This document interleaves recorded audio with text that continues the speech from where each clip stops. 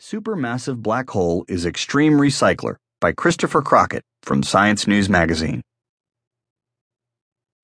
Like a cosmic water fountain, a supermassive black hole is cycling gas through a galaxy-sized pump. The black hole powers jets that blast gas over 30,000 light-years away from the galaxy, only to rain back down on a reservoir from which the black hole feeds. Yale University astronomer Grant Tremblay described this phenomenon January 6.